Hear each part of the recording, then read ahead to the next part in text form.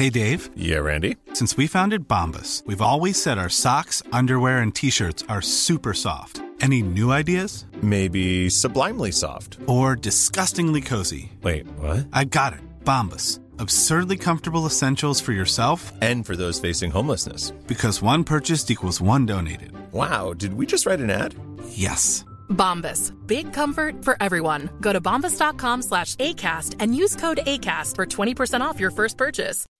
When you make decisions for your company, you look for the no-brainers. If you have a lot of mailing to do, Stamps.com is the ultimate no-brainer. Use the Stamps.com mobile app to mail everything you need to keep your business running with up to 89% off USPS and UPS. Make the same no-brainer decision as over 1 million other businesses with Stamps.com. Use code PROGRAM for a special offer. That's Stamps.com, code PROGRAM.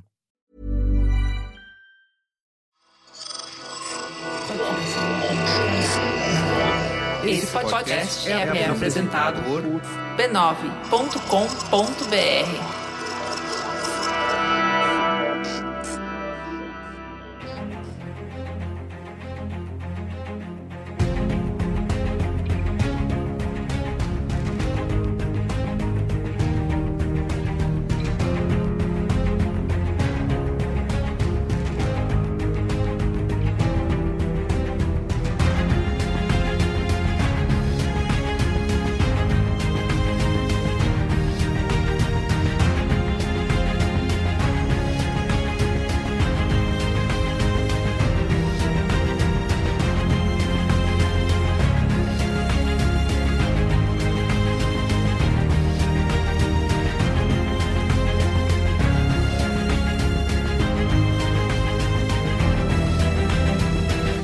Olá, sou Carlos Merigo, esse é o Cinemático número 130. Estou aqui hoje com Pedro Estraza. Fala, rapaziada. Matheus Fiori. E aí, pessoal? E fazendo sua estreia aqui no Cinemático, nossa convidada especial, a Beatriz Amêndola. E aí, Bia, tudo bem? Fala, gente, tudo bom? Valeu por me receberem aqui. Imagina, a gente que agradece o seu convite.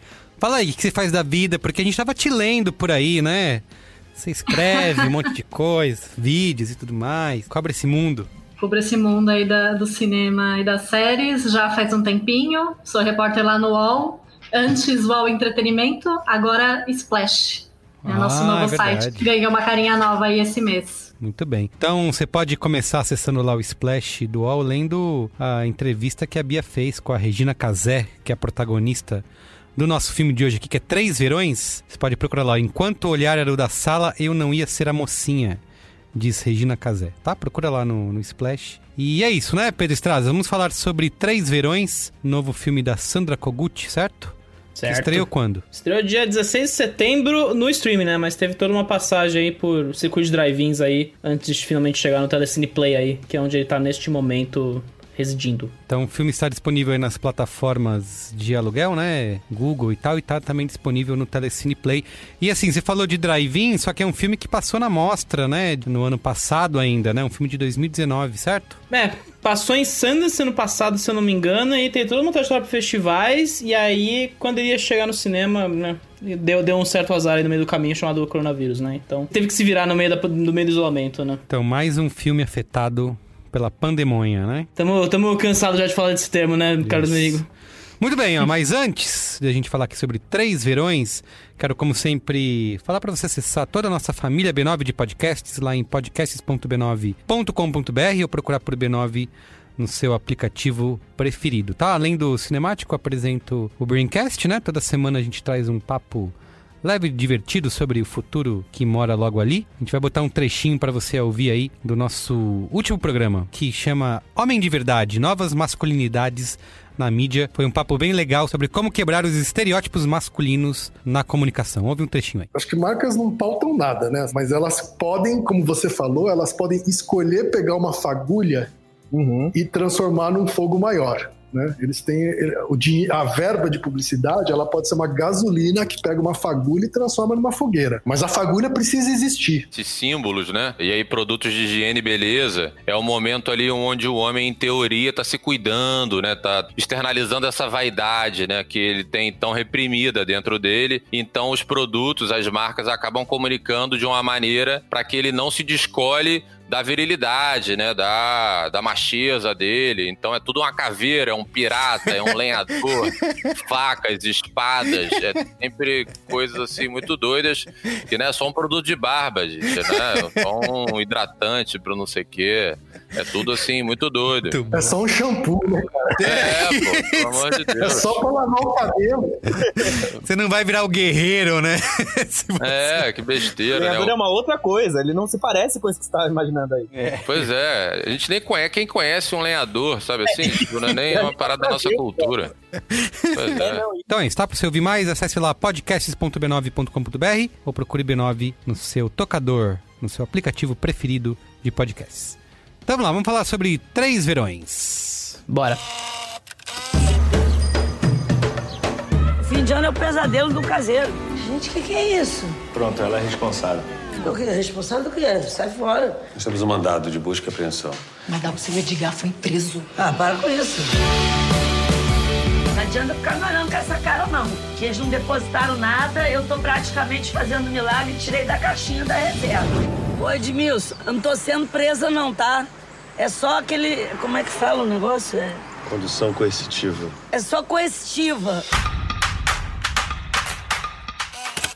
Vamos lá, Pedro.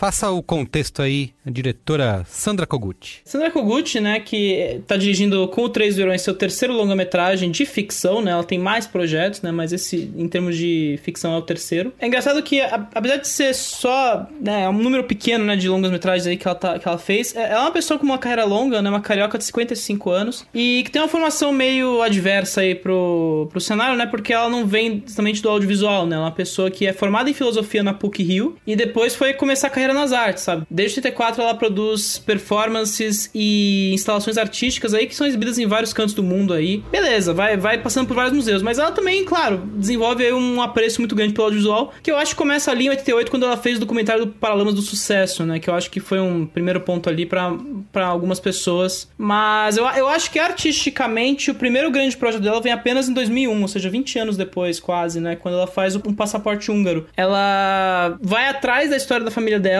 e, vale dizer, né, a família dela vem da Hungria, os avós emigraram da Hungria na época da Segunda Guerra, fugindo exatamente do holocausto que o Hitler estava promovendo lá na Europa, né? Então, é super pesado o documentário e é engraçado, 1h20, 1h10 quase de documentário ali. E eu acho que pra muita gente foi um ponto importante. Pra ela foi um ponto muito importante porque muita gente passou a conhecer ela a partir desse projeto, né? A partir daí ela vai ganhando visibilidade, né? Eu acho que em 2007 ela dirige o Mutum, que é uma adaptação de Guimarães Rosa, que roda vários festivais, né? Passou por Berlim, Toronto, encerrou Semana de Realizadores em Cannes. E ela manteve um pouco essa notoriedade em 2015 agora com o Campo Grande, né? Sobre 3 Verões em si, né? Esse projeto, ele tá... Como o Merigo disse na introdução, ele foi lançado em 2019 e ele tem uma origem ali entre 2016 e 2017. Segundo a Kogut, ela tava fazendo outro filme, que eu acho que vai sair ainda esse projeto, inclusive. Só que ela acabou se vendo atraída por todo o noticiário da época, né? Todos os escândalos de corrupção, todas as consequências de jornadas de julho de 2013 ali no nosso cenário político brasileiro, né? E ela teve essa curiosidade não pelos casos em si, né? Mas todas as consequências trazidas pelos escândalos de corrupção na vida das pessoas que cercam todos esses grandes atores políticos, né? Então, eu acho que eu não vou entrar em detalhes específicos do que atraiu ela, porque eu acho que consome um grande spoiler do filme, no caso, né? De qualquer forma, é um projeto que então tem 2-3 anos aí de desenvolvimento, e é rápido o desenvolvimento, se eu parar pra pensar que ela meio que paralisou um projeto pra começar outro do zero e entregou, e agora tá chegando finalmente aos cinemas depois de uma longa demora causada por N coisas que a gente pode falar aí depois da sinopse. Muito bem. O Matheus Fiori, faz a sinopse aí pra nós. Edgar e Marta formam um rico casal que todo verão recebe amigos e família para festas em sua mansão à beira-mar. Entretanto, quem de fato organiza a casa e gerencia os empregados é Madalena, que sonha em comprar um terreno para que possa abrir seu próprio negócio. Muito bem, ó, a repercussão do filme no Letterboxd está com 3.1, certo? Uma boa média aí, acima da média. Uhum. E como disse Pedro Straz, é um dos filmes mais afetados pela pandemia, né? Ele é um dos mais afetados porque ele literalmente estava com campanha rolando já na divulgação. A Bia pode até falar com maior propriedade disso, porque eu acho que ela fez as entrevistas nessa época que ia lançar nos cinemas, né? É isso? Foi isso mesmo. Eu fiz a entrevista em março, Foi numa segunda-feira, que foi o press day do filme, e na sexta-feira da mesma semana o UOL já entrou em esquema de home office, e eu imagino que muitas empresas também, porque foi bem naquela época que ninguém ainda tinha certeza, né, de como iam ficar as coisas aqui no Brasil, a gente ainda não sabia como que o corona ia mexer com a nossa vida, aí foi bem em cima, assim. E o filme ia estrear naquela semana mesmo, então? Ou não? Eu acho que ia estrear na semana seguinte. Ah, entendi. Caramba, então realmente... Não, tava tudo já rolando divulgação, evento, trazer... Assim, você trazer os talents, como diria a assessoria de imprensa, né? Pra entrevista com a imprensa, já supõe um certo gasto ali de divulgação, né? E tudo é meio que congelado por tempo indeterminado, né? Todo o marketing de lançamento estava pronto em execução já e foi tudo pro escambau. Tava na boca do gol. E aí deve ter sido um trampo pra Vitrine trazer a Regina pra São Paulo, porque ela tava filmando Amor de Mãe ainda, né? É verdade. As gravações não tinham sido paralisadas. No meio da novela. Caramba. Esse momento pré-pandemia em que a Globo ainda não tava demitindo geral, né? Que todo mundo era, tipo, os globais ainda era uma coisa, né? Agora tá meio que rolando essa lima de corpo de funcionários. É outra época, parece já, né? Enfim, a gente tem esse momento aí, esse congelamento, né? Mas depois de 4, 5 meses, a gente começa a perceber que se você ficar parado, você morre no meio desse mercado em crise, né? Então, a Vitrine topou fazer 2 esquemas de distribuição pro filme, né? São os drive-ins, né? Que meio que se popularizaram nesse meio ano de pandemia aí, já que os cinemas estão fechados, ainda bem, por enquanto. E colocou em algumas cidades, né? Pelo que eu entendi ali, pesquisando os e-mails de assessoria de imprensa, né? Envolveu São Paulo, Rio de Janeiro, Curitiba, Fortaleza, Maceió, Nova Lima e Pinhais, que receberam o filme a partir do dia 4 de setembro nesses drive-ins selecionados pela Vitrine. Fora isso, chegando pro grande público, foi só agora no último dia 16 de setembro, quando ele virou uma espécie de Premiere Telecine, né? Que é o que a Telecine fez pra amplificar o alcance do Três Verões dentro do Telecine Play, né? Que é dessas plataformas que não são a Netflix, mas também não são exatamente, sei lá, o Stars Play, que tá meio que precisando de um guarda-chuva pra existir, né? Eles tentam se viabilizar enquanto um player do mercado aí, usando a buzzword. Tudo isso pra dizer que é o seguinte, não temos dados, porque eu, pelo menos, não consigo achar nenhum dado confiável de audiência de drive-in, porque é tudo meio jeitinho brasileiro rolê, né? E streaming é aquela coisa, né? Ninguém quer divulgar dados porque ninguém quer perder acionista, ninguém quer ficar em uma posição de desconfiança, né? Então, mais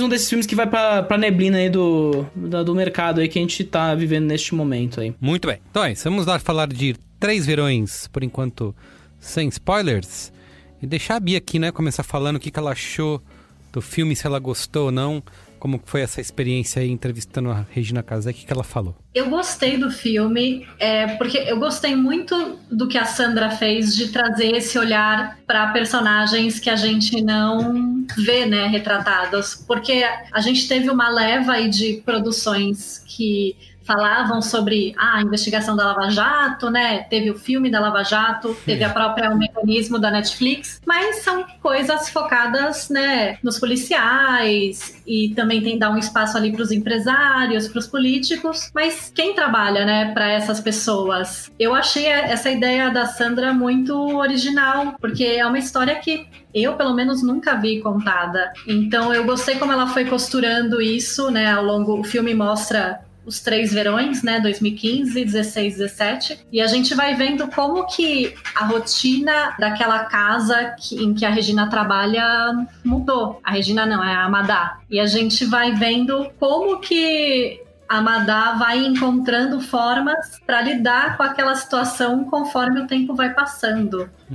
Eu gostei muito, e eu achei muito legal que não é um filme dramático, assim, de tragédia. Ele tem uma força dramática, especialmente pro final, né? Mas a gente não vou entrar nisso agora. Mas ele é um filme que ele é sensível de um jeito leve, porque a Amadá é uma personagem muito solar, ela é muito otimista, ela tem aquele jeitinho brasileiro de fazer as coisas darem certo. Não sei, isso fez... deixou a experiência de ver Três Verões pra mim muito positiva. Eu saí bem impressionada do filme. Sim. Apesar de você ver que é um filme assim de baixo orçamento, não tem tantos recursos como obviamente uma novela das 9 da Globo, mas a forma como eles contaram a história, como ela foi costurada pela Sandra, ficou muito legal. Sim, concordo bastante, assim, porque eu gostei muito de assistir ao filme, apesar de ter diversas questões que a gente pode levantar aqui. Inclusive tem esse dilema, né, entre o drama e entre a comédia, e muitas vezes é uma personagem que... É o estilo, né? O jeito da Regina Casé, de como ela já botou essa personalidade dela em diversas personagens, às vezes pode ficar até um pouco fora do tom, né? O caricato para o que o filme está querendo contar. Mas, assim, eu acho ela realmente uma força... A força estranha, né? Como se diria dentro do filme. E ela eleva tudo. E, assim, eu li algumas críticas e alguns comentários justamente questionando esse tom de humor, né, e de comédia, mas assim, eu me diverti muito, dei bastante risada. Eu até todo esse ponto, né, eu acho que talvez o filme possa desperdice aí um lado de talvez discutir esse lado de desigualdade social, né? Que eu acho que fica muito bem representada de forma irônica em diversas cenas, né? É uma cena que tá, inclusive, no trailer, né? Que é aquele safari da Lava Jato que ela faz. Que aquilo é demais. Eu gostaria de veria um filme inteiro só daquilo ali, se a Sandra Kogut filmasse. Então, acho que tem esse ponto que eu gostei bastante de ver isso representado com uma leveza e com esse humor, né? De mostrar um outro lado de uma empregada doméstica que, tudo bem, a Regina Casé ficou muito marcada por ter feito a Val, né? De Que Horas Ela Volta, tá fazendo a Lourdes na novela da Globo, mas são personagens que têm milhões de pessoas de jeitos diferentes, né? Não é porque ela fez uma que pronto, a gente tá cansado de ver patrão, né, nos filmes e séries, por que não interpretar mais empregadas? E aqui a gente vê uma personalidade bastante diferente, né, de uma pessoa que quer... que é isso que a Bia falou, né, que apesar de tudo quer tá ali lutando para ter o seu próprio negócio, né, que tá trabalhando acima de todas as adversidades ali, e que ela tá meio que quase num meio termo ali, né? Porque ela é a patroa das empregadas da casa, né? Então é uma outra dinâmica de relacionamento dela com as outras pessoas, né? Que trabalham para ela, e dos patrões e dos donos da casa, né? Então, de uma certa maneira, ela também tem uma autoridade, ela meio que comanda aquilo ali com uma certa leveza, e eu gostei muito de ver essa dinâmica representada no filme, né? Eu só não sei se ele funciona tanto quando ele entra nesse lado mais dramático, né? De querer mostrar, talvez, um pouco dessa questão da diferença de classes, né? De como que essas pessoas que foram afetadas pela Lava Jato vivem aquela vida, né? De luxo, de opulência, e as pessoas que estão ali embaixo estão invisíveis naquele processo, de repente se veem num momento de poder aproveitar um pouco daquilo, né? Que fica... Não sei se o filme consegue ir muito além em discutir esse tema, mas, assim, eu achei uma delícia assistir, dei bastante risada com a Regina Casé. Veria mais umas 2 horas dela fazendo aquelas piadas lá, tirando sarro de rico e... enfim. Fala aí, Matheus, você. Eu tô com medo de ser o chato do podcast, mas vamos lá, né? Acontece. Você e o Pedro sempre são. Fica tranquilo, a gente tá acostumado. Estamos aí pra isso. Mas ele é mais vezes do que eu, pelo menos. Obrigado. Quando saiu o Roma, do Cuarón, muita gente criticou porque achou que o filme tentava retratar uma empregada doméstica e mostrar o drama da vida dela, de uma sociedade desigual e tal, e como o trabalhador é explorado, é escravizado pelo patrão. Mas muitas pessoas acreditavam que a estética do filme também estava se alimentando dessa relação tóxica do trabalhador sendo explorado pelo patrão. Eu não concordo com isso, eu gosto bastante do Roma porque eu acho que ele nunca faz piada com isso, eu acho que ele sempre está dramatizando.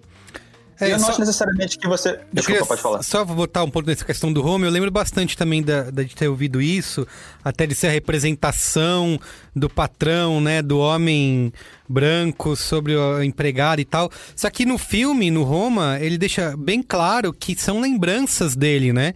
Sim. Ele não tá tentando fazer o filme todo funciona, né, como uma memória. Então, acho que nesse ponto, ele meio que escapa dessas críticas, né? Isso na minha visão, né? Não, eu também acho. Até acho que é por isso que ele usou o preto e branco em digital e não em grão, porque o grão às vezes tem uma sensação de nostalgia, que eu acho que foi até o Chico Firman que notou isso, um crítico que eu gosto muito, mas ele usa o digital, porque é um preto e branco lavado, então é muito mais memória sem nostalgia. Mas enfim, eu gosto do filme por isso. E eu não gosto tanto do Três Verões, porque eu sinto que quando ele vai pra comédia, ela funciona quando ela ri do patrão, porque a gente tá rindo do personagem, mas eu sinto que a gente tá rindo dos empregados também. Então eu sinto um pouco ali, tipo, eu não acho nem que foi a intenção da diretora fazer isso, mas eu acho que acabou um pouco que a forma contrastou um pouco com a ideia dela pra aquela história. Então eu me senti mal, porque tem momentos que eu tô rindo da personagem. Não gostaria de rir da personagem. Eu não acho que essa situação encaixa pro que ela tá querendo mostrar sobre essas diferenças sociais. Então eu fiquei um pouco nesse meio termo de gostar de quando eu tô rindo do patrão, mas me senti um pouco culpado por rir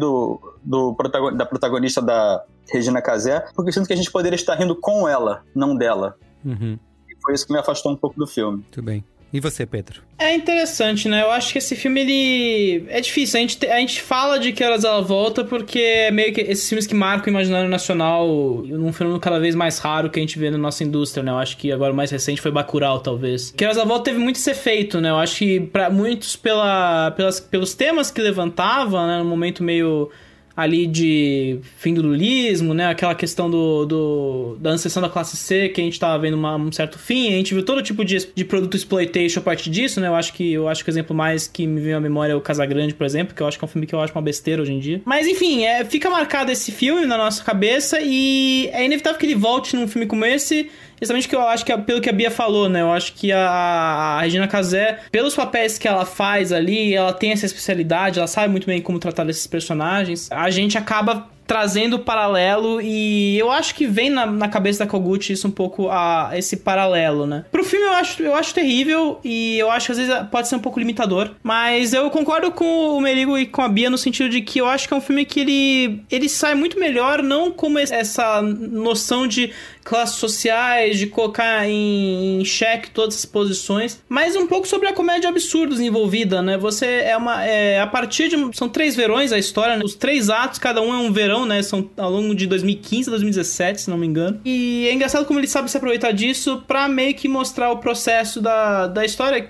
que, de novo, não quero tirar o mistério dessa grande viravolta que acontece, mas a situação como ela se desenvolve é muito engraçada, né? E a situação de absurdo que esses personagens vão se vendo cada vez mais, né? Eles estão numa posição em que eles são ao mesmo tempo proprietários, entre aspas, daquele local, e ao mesmo tempo eles não são nada daquele local, mas eles têm que continuar vivendo daquilo. Então, tudo vai jogando em cima dessa dualidade, e nesse ponto eu acho que a Koguchi se aproveita muito bem do que a Casé faz, e aí eu entendo o que o Matheus fala, né? De que parece que a gente tá rindo do patrão, mas rindo da empregada também ao mesmo tempo. Mas eu acho que vem muito da dinâmica da Casé. E eu acho que nesse ponto a gente tem uma certa resistência com a atuação da Casé sempre, porque é sempre aquela sensação de porque a Regina Casé tem uma espécie de fetichização pela questão do pobre, que a TV brasileira explorou muito ao longo dos anos ali, o próprio Esquenta, que muita gente critica por ser o programa de pobre da Globo, sendo que deu vazão a vários temas sociais que a TV Globo não tinha até então, né? O Zorro Total também. Exato. Tinha muita sketch. Eu gosto de dizer que ela é meio que o Adam Sandler brasileiro, assim, é aquela pessoa que a gente talvez não reconheça devido à importância que ela tem ali pra nossa história enquanto comédia brasileira, né? E, cara, ela manda muito bem. Eu gosto da Regina Casé também. Eu aprendi a gostar a partir do Que Horas Ela Volta. Comecei a apreciar o que ela faz. E nesse filme, assim, ela tá solta no filme, assim. Eu acho que ela sabe muito bem brincar com esses dois lados o tempo todo, assim. E fazendo o que ela faz melhor ali. Então... Solta é a expressão correta, né?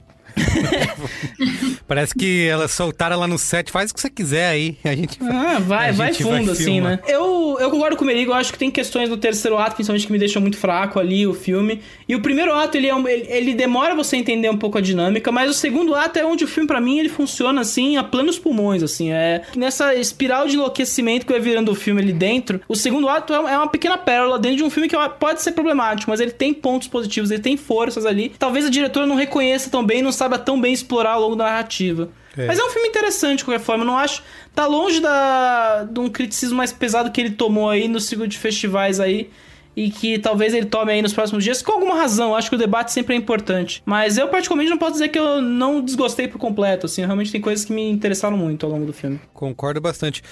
Tem um lance que eu acho que a gente não precisa retratar, né, tudo com peso e com drama e com sofrimento, né? A gente já viu isso em outros filmes. Acho que essa talvez não seja a intenção de Três Verões, né? Pelo menos tá claro qual que é o que o filme quer ser ali, apesar dessas escorregadas.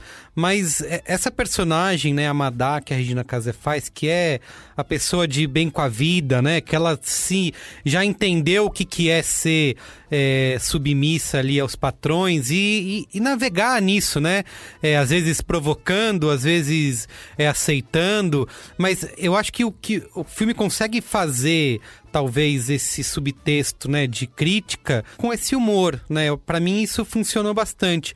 E eu gosto de ver ela sendo uma personagem que, apesar de tudo, ela é de bem com a vida, sabe? Ela tá tentando, porque essas pessoas existem, né? Que elas não vão ser sempre, meu Deus, tô sendo explorada aqui, não tenho nada. Não, são pessoas que já entenderam, né, o cenário em que vivem, então navegando disso com essa maestria que a personagem da Regina Casé, que é a Madá, faz no filme. Então eu gosto de ter esse outro lado, digamos assim, sabe? A gente não precisa ter sempre uma visão super dramática. É que assim, eu entendo, né, que talvez o filme não vá por completo nisso, ele tenta, ele vai no fim ali tentar, a gente vai falar isso daqui a pouco numa sessão de spoilers, pra um drama, mas a parte da comédia, o que funcionou melhor pra mim. Ele poderia ser muito melhor um elogio ao jeitinho brasileiro, né? Toda essa certa brasilidade de levar a situação das coisas. Mas é justamente isso, né? Ele querer lidar com o drama, com o sofrimento. O que é importante, de novo, essa parte de ter uma consciência da situação ali, do desastre em movimento, eu acho super correto, mas a diretora claramente não sabe o que tá fazendo nesse momento e você sente isso, sabe? Eu acho que, principalmente no terceiro ato ali, mas certos arrependimentos, certos dramas ali, você vê que eles não batem tão bem quanto o próprio Que Horas Ela Volta batia, ou outros dramas de classes sociais do Brasil que batiam, sabe? Então, eu fico no meio do caminho, né? Isso que porque às vezes o filme passa a impressão, pra mim, pelo menos, de que os personagens estão sendo humilhados um pouco, e eles aceitam, tipo, a vida é assim mesmo, a sociedade é assim. Putz, e eu fico um pouco, sei lá, falta um pouco de... suja as mãos um pouco, sabe? Achei que fazer alguma coisa um pouco mais quem tava complexa. sendo humilhado ali eram os patrões, eu senti isso. Eu senti isso mais dos funcionários. É que falta comentário, né? A gente espera o comentário social e aí não vem, né? Tipo, a cena da gravação do comercial, por exemplo. Sim. Quando eles estão gravando o comercial, que alguém fala da aparência da Regina Casé, não lembro qual é o comentário exatamente. E ela, tipo, ela claramente percebe, mas ela não se manifesta contra aquilo. Então eu senti, mostra alguma insatisfação, sabe? Não, tudo bem, ok, isso faz parte do mundo.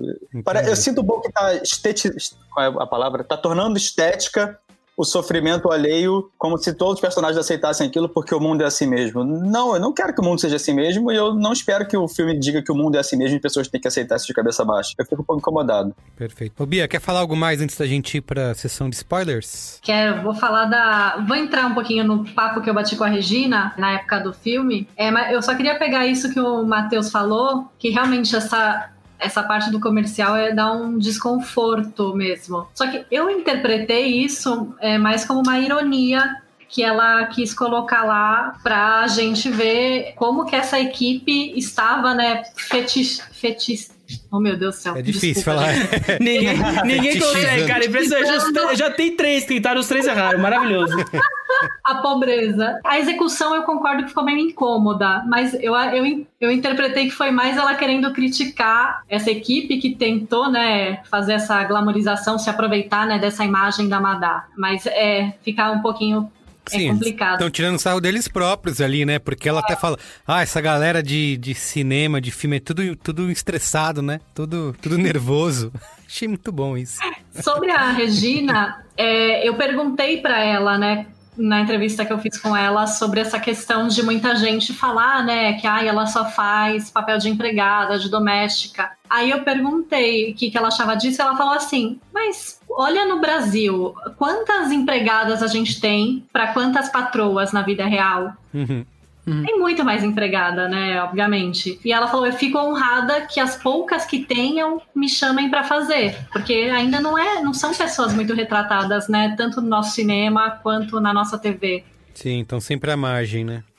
Então, tipo, o natural era que a gente tivesse muito mais representação delas no cinema, na TV. E a Regina falou uma coisa muito legal, que a dramaturgia anterior, né, que não trazia essas pessoas pra frente da história, não interessava tanto ela. E que ela foi buscar essas histórias justamente na carreira de apresentadora, né? Em programas como o Esquenta, o Central da Periferia. E nesses programas ela encontrou espaço para mostrar essas pessoas que não estão lá no horário nobre. E que aí, quando começou a ter essa mudança, que começou a ter, né, a dramaturgia se abrir mais para esses personagens, foi que ela, né, sentiu vontade de voltar a atuar e acabou entrando aí até como protagonista de uma novela das 9, que é um feito muito importante, né, se você pensar, porque a gente nunca viu uma pessoa como a Regina numa novela das 9 como protagonista, uma mulher mais velha, que faz um papel de doméstica. É bem inovador, né, se você parar pra pensar. E que tá levando a novela nas costas, né? Exatamente. Merigo noveleiro, quem diria? Eu tô até chocado com essa informação. Eu não assisto a novela, mas eu acompanho o clamor das ruas, Pedro Estraza. Acompanha o Chico Barney. Você acompanha o Chico Barney. Exatamente. É o que eu tenho de... Não. Direta. Só queria dizer nada contra a novela. Só tô dizendo que o fato do Merigo ver novela é surpreendente. Veja bem, não estou condenando novela, mas tudo bem. Vamos lá pros spoilers, então. Spoilers! I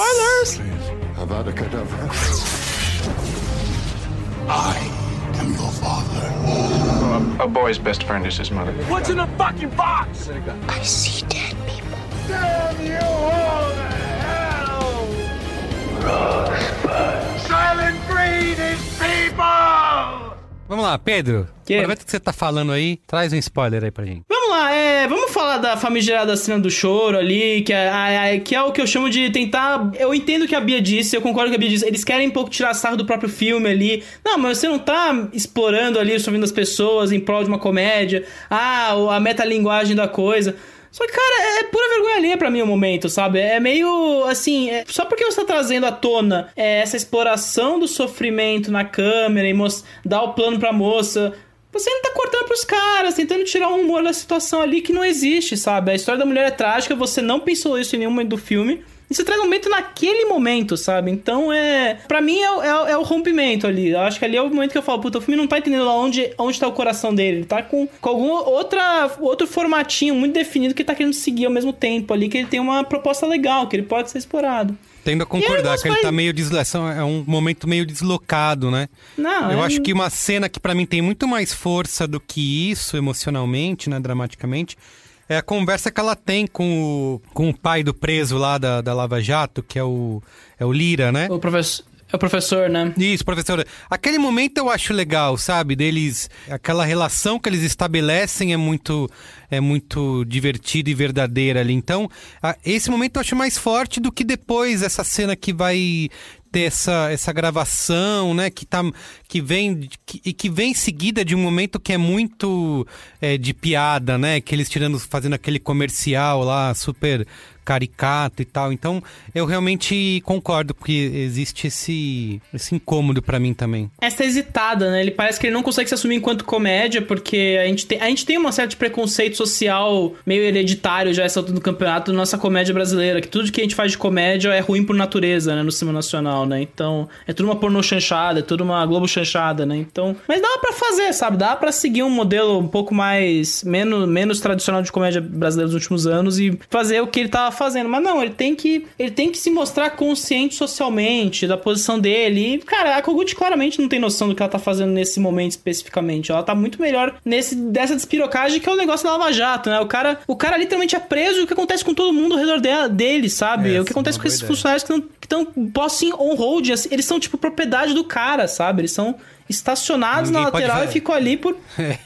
Ninguém sabe o que fazer e não pode fazer nada enquanto isso não for resolvido, né? Eu concordo muito com o Pedro. O relacionamento dela com o seu Lira, pra mim, em termos de drama, é o ponto alto do filme. Eu gostaria, inclusive, de ter visto mais. Eu acho que eles podiam ter até colocado um pouco mais daquilo e talvez inserido a história pregressa da Madá, que ficou pro comercial, eles podiam ter inserido nisso. Talvez, acho que ficaria até mais orgânico e não daria aquela desconjuntada que ele dá no final.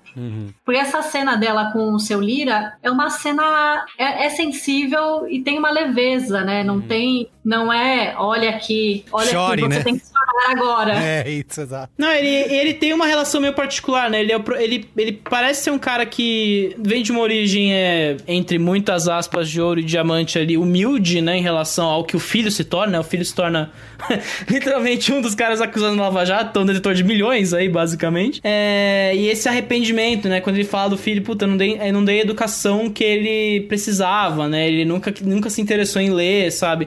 Esses pequenos momentos ali adicionam muito a esse desmantelamento, não? É um filme de desmantelamento, sabe? É aquela casa que começa cheia, puta, a festa é ostentosa pra cacete, o cara taca o celular no mar e foda-se, ele pode comprar outro quando quiser. E a partir do momento que, né, simbolicamente o cara desliga a tomada da casa sem querer, não sei como, aparentemente, porque a casa parece que funciona à base de tomada, né? Tudo aquilo começa a desmantelar, né? O cara é preso e aí você vê que a mulher vai se mudar com o filho pra Los Angeles, porque o filho morre em Los Angeles, obviamente, fazendo escola de cinema. Enfim, aí o cara fica pra trás, né? Porque ninguém liga pro avô, né? Só o filho que tá preso ali e que a gente nem sabe, né? Se ele se importa com o pai na reta final ali, além de uma... Ah, não, você me deu educação, eu tenho uma dívida a pagar com você, sabe? Isso. Tem uma situação não, com tá isso. clara pra mim essa hipocrisia, né? Da família ali, o cara tá com o pai largado dentro de casa e ninguém liga pra ele, né? Até no momento que ele tá lá, que eles chamam ele pra ver o vídeo, né? Que tá sendo exibido lá na festa, ele fica falando, não, a gente ia te chamar pra mostrar, e também não ia nada, né? Ele só foi lá porque a Madá levou, entende? Então, essa relação, né, da proximidade dela com que ela leva a vida, né, e com que a galera da grana lá realmente não tem nenhum tipo de... As conexões humanas verdadeiras, né, já não existem mais, né? Tá todo mundo tentando interpretar um papel ali. Inclusive, isso fica bem claro naqueles comentários sobre redes sociais, que eu acho legal pra caramba, né? Tipo, elas botando foto... Como que eles descobrem onde que os presos estão, né? Se tá preso, se não tá, o que aconteceu. Ficam buscando lá no Instagram. Faz semanas que eles não botam foto, não estão em lugar nenhum. De repente vão ver, estão em Barcelona, estão em Los Angeles, sabe? Então, esses comentários que eu acho que são... Talvez o filme pudesse aprofundar um pouco mais nessas questões, né? Trazer até um pouco mais mesmo de humor, né? Em cima disso. Não precisa virar uma coisa, um social dilema lá, o dilema das redes, mas fazer mais piada em cima disso, sabe? Eu acho que o filme funciona bastante quando é uma comédia de costumes, assim, né? Quando traz esse humor cotidiano. Eu gostaria até de ver mais. Eu acho que a Regina Casé solta no set, como a gente falou, poderia ter mais uma meia hora de filme, pelo menos. Até porque, como a Bia falou, isso é algo muito novo ainda no nosso cinema, né? Esse retrato do ponto de vista dos costumes sobre os efeitos da Lava Jato, a relação um pouco de patrão e empregado nesse contexto. Isso é algo bem diferente que poderia ser, na minha opinião, muito melhor explorado no filme e poderia ser o principal ponto do filme. Mesmo mantendo a Regina Casé como o principal olhar. E eu gosto de algumas cenas como quando eles começam a vender as coisas pra pagar as contas, né? Porque eles literalmente são abandonados ali. Parece que eles existem enquanto móveis pros ricos, né? Porque eu acho que essa é a constatação, né? Eles não são ninguém pra essa galera, né? O dinheiro tá congelado, então eles podem viver na casa ali quanto tempo quiser. E os comentários sobre as peças que eles estão vendendo. E aí eu discordo um pouco do Matheus nesse negócio do rir das pessoas nessa cena específica, né? Que a Casé fala que aqueles homens de barro ali, que eu esqueci o nome da China, mas... o Buda, o samurai. Os Budas, né? E aí fala com toda aquela propriedade pra depois falar, não, isso aqui não é um Buda, é um samurai, né? Que é outra falácia, né? Mas essas falas deles, na verdade, são meio que uma repetição daquilo que a gente vê no começo do filme, quando ela tá posicionando os quadros e as pessoas, não, isso aqui é um... vira pra aquele lado. Esse pote de redondo aqui você não pode tocar porque ele vale 5 milhões. Mas o que é essa porra aqui? Alguém compra isso, né? Alguém compra essa merda. A construção que a nossa elite é burra pra cacete, né? O que eu acho que ficou muito claro nas últimas eleições, né, do nosso querido presidente aí, atualmente. Não querendo fazer a crítica política, por favor, não me caçem. Mas esse desenvolto, sabe? Tipo, a elite que se acha intelectualizada, mas também é tão ingênua quanto as pessoas que eles xingam, que eles distratam, né? Que a equipe de produção fala, não, mas ela fala na cara da mulher que ela é gorda, ela é feia, tipo... É tudo... É reflexo, entendeu? É esse colocar meio que esse vidro em torno ali e aí entender o que passa, entende? Não sei, tô bizarro. Essa relação um pouco capitalista de que a elite vê a cultura como um produto de status e não como algo de elevação intelectual, pessoal ou qualquer coisa do tipo. Isso eu acho que realmente eu concordo. O filme mostra de uma forma bem interessante. Muito bem. Vamos dar notinhas, então? Alguém tem mais algum comentário a fazer? Fale agora ou cálice para sempre. Todos muito silenciosos, tá doido. Hoje tá o programa do... Calado para sempre. Opiniões certeiras. Como eu falei, acho que... Assim, concordo com vários dos problemas apontados, né? No que vocês falaram aqui, no que eu li. Mas ainda assim, me diverti muito assistindo o filme. Como falei, veria a Regina Casé continuar fazendo mais... faz mais, sabe? Faz mais disso que você tá fazendo aí que tá divertido. Acho que o filme funciona nessa parte da comédia de costumes mesmo. E acho que essa, como a Bia falou, é uma visão bem legal e original de mostrar isso, né? Que tá à margem das operações das pessoas que são presas na Lava Jato. Imagina o quanto que isso não afeta, né? Pessoas que não estão sendo mostradas, né, na mídia, né, quanto que a vida dessas pessoas são afetadas pelos presos, né. Então, acho que o filme funcionou nessa questão do humor e da comédia pra mim. Eu vou dar 3 estrelinhas. Quem mais? Eu só queria dizer que eu tô esperando Joias Brutas da Regina Casé. Somos dois. Tiago Nosso Adam Sandler, dou 2 estrelinhas. Não gostei tanto quanto vocês. Me perdoem por ser o chato, mais uma vez. Aqui você é livre, Matheus. Ninguém te julga. Queria verbalizar nesse podcast que o Matheus é muito pé de toda a crítica brasileira. Ele tá sempre querendo ser a pessoa mais simpática possível, mesmo quando tá tentando no filme. Não dá, sabe? Não, é impossível. Meu personagem. Muito bem. Quer ir você, Bia? Olha, queria dizer que eu veria muito um Joias Brutas feito pela Regina Casé. Cara, estou curiosa. Acho que a gente pode viabilizar essa ideia aí. Regina Casé bicheira. Regina Casé no 25 de março negociando as pedras falsas ali com os vendedores. Imagina esse filme, ia ser muito louco. Caramba, gente, tem que fazer isso acontecer agora. Alguém liga aí pro... sei lá, Kleber Mendonça Filho. Netflix. Exato. Eu vou ser um pouquinho mais generosa. Eu vou dar 3,5, porque também eu gostei muito do aspecto comédia de costumes do filme, como o Merigo falou. E a Regina Casé tá brilhante. Eu também assistiria ela fazendo o tour e tentando montar o que eu fiz dela por mais muito tempo. Falta, né, essa percepção que falta, entendeu? Entender e falar, não, vamos basear tudo na Regina Casé se virando ali pra fazer a vida, sabe? Dando isso a estrutura de 3 verões, sabe? Vamos mostrar ela se dando bem ali, crescendo, faturando em cima daquele negócio. Seria perfeito a partir desse momento do filme.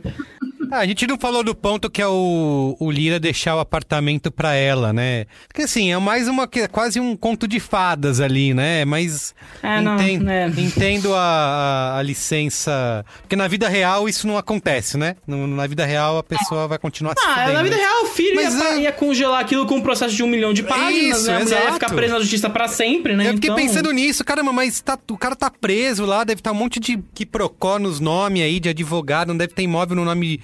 Só o nome de laranja, sei lá, e não ia ter como ela ficar com esse apartamento. Mas, assim, pra terminar lá em cima, sabe, pra pontuar que estamos vendo uma comédia, eu achei válido. Terminei com um sorriso no rosto. Só aí, fechando as notas, eu vou dar 2,5 aí, porque, de novo, eu acho que o filme que a Regina Casé tá fazendo é muito melhor que o que a Sandra Kogut tá fazendo, entendeu? Tem uma dissonância aí, então... Enfim, a média cinemática, como o Matheus aí bem mandou, aí eu já tinha adiantado, era 2,75, então 3, né? Então é 3, muito bem. Ainda bem que eu e a Bia estamos aqui pra jogar essa média pra cima. Então é isso, né, gente? É isso. Obrigado, viu? Ô, Bia, obrigado mais uma vez por ter aceitado o nosso convite. Volte mais vezes, tá? Quando quiser falar de filmes, séries. Você que consome isso 24 horas por dia. Olha, tô precisando até de mais do que 24 horas. Muita série. Eu não aguento mais, é muita série. O repórter de cultura só se foge desse país, TM, cara. Só aumenta a produção. Então é isso. Se você quiser entrar em contato com a gente, manda e-mail para cinemático@b9.com.br, tá? Lembrando que o Cinemático sai 2 vezes por semana, toda terça e quinta. Se você tá ouvindo esse programa e não ouviu o primeiro programa dessa semana, que foi publicado na terça-feira. A gente falou sobre O Diabo de Cada Dia, estreia da Netflix, tá? Então é isso. É isso. Obrigado, viu, gente? Valeu, povo. Tchau. Valeu, gente.